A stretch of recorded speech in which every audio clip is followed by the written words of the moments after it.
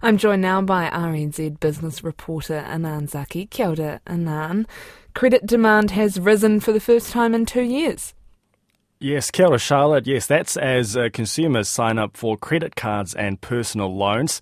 A quarterly report from financial services firm Equifax shows a 5.3% rise in credit applications for the 3 months ended June.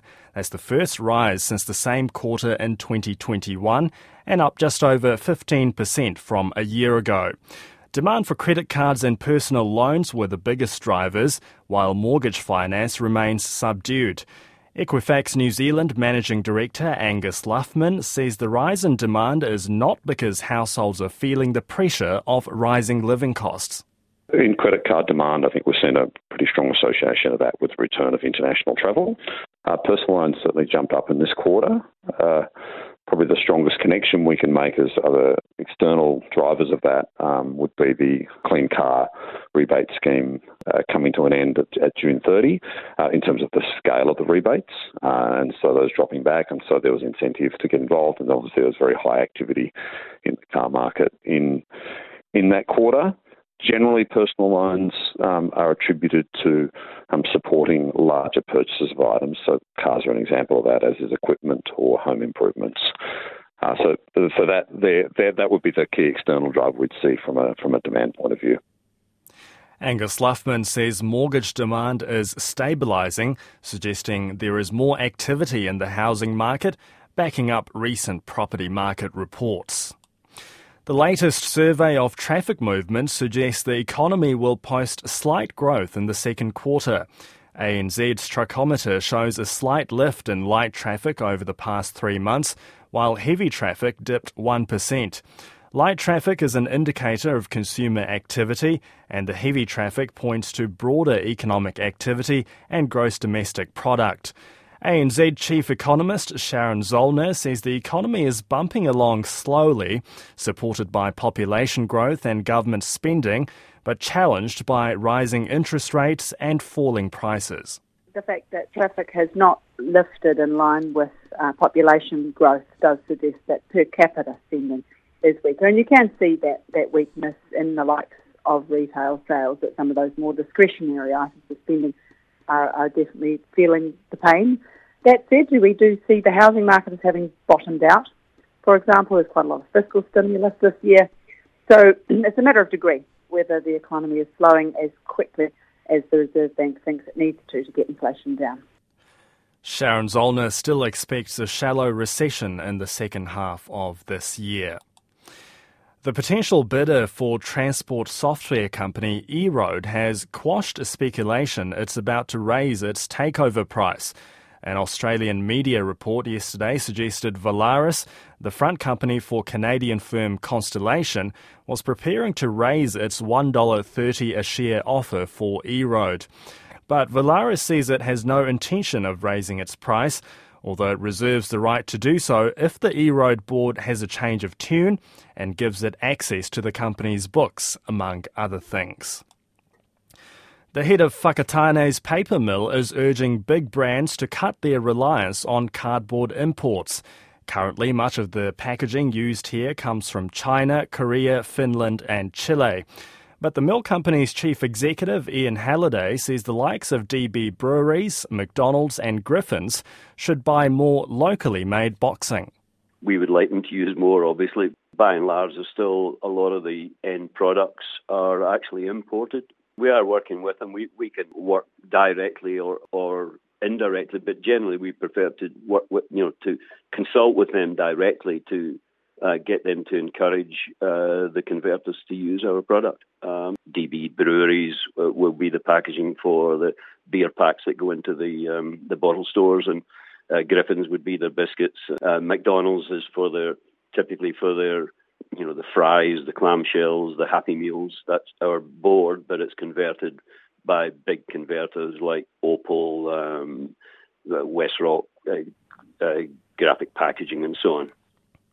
Ian Halliday says the Whakatane mill is the sole folding box producer in Australasia. A $70 million revamp at the mill marks its most significant capital expenditure in 20 years. Mercurial owner of Twitter, Elon Musk, has rebranded the social media platform. Gone is the name and the blue bird logo. Now it's to be called X, with a stylized letter as its new symbol. Musk has an ambition to create a super app that could serve as a platform for everything users could do online, much as WeChat does in China. But user numbers are falling, advertising is falling, and it faces competition from Meta, the Facebook and Instagram owner. Investment commentator Justin Urquhart-Stewart says Elon Musk faces growing risks, not just from his own actions, but also lenders. By mucking around with it and changing it in terms, not just its title, its logo, but also what it can do, it'll start upsetting that relationship, and particularly to older audiences. Because actually you find the younger audiences, well, they're not that interested in Twitter anyway. It's people of a certain age whose hair's going grey and some of it falling out. But that's a personal problem. Finding actually that they're more attached to Twitter and that their children, frankly, really don't care too much. I think the problem for Mr. Musk is he spent an awful lot of money, borrowed an awful lot of money, and didn't really necessarily actually want to end up with this business in the first place. So he's going to be very careful now. What was seen to be a man who could actually do nothing wrong is now seen as someone who's actually been looking at really rather sort of amateur in many ways. How he played fast and loose with the stock market last year really made him grow up and realise that he can't just play with assets that are actually owned by other shareholders, and you will get the pain for it. And the biggest pain for him, I suspect, is something that cost him $44 billion. That's investment commentator Justin Urquhart-Stewart. Well, time now to check in on the markets, and we're joined by Simon Bradley of Jarden Securities. Good afternoon, Simon. Kia ora, Anan. Good afternoon.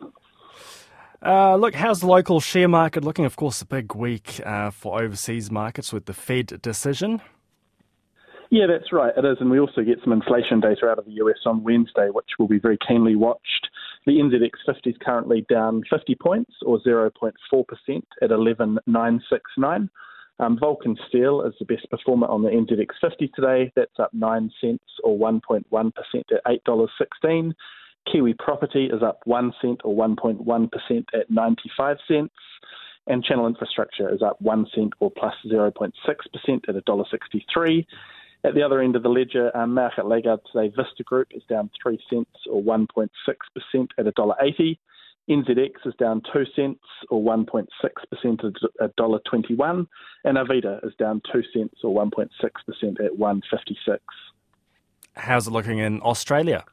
Yeah, slightly better there at the moment, Anan. The ASX 200 has been open about 20 minutes. It's trading up 18 points or 0.3% at 7,324.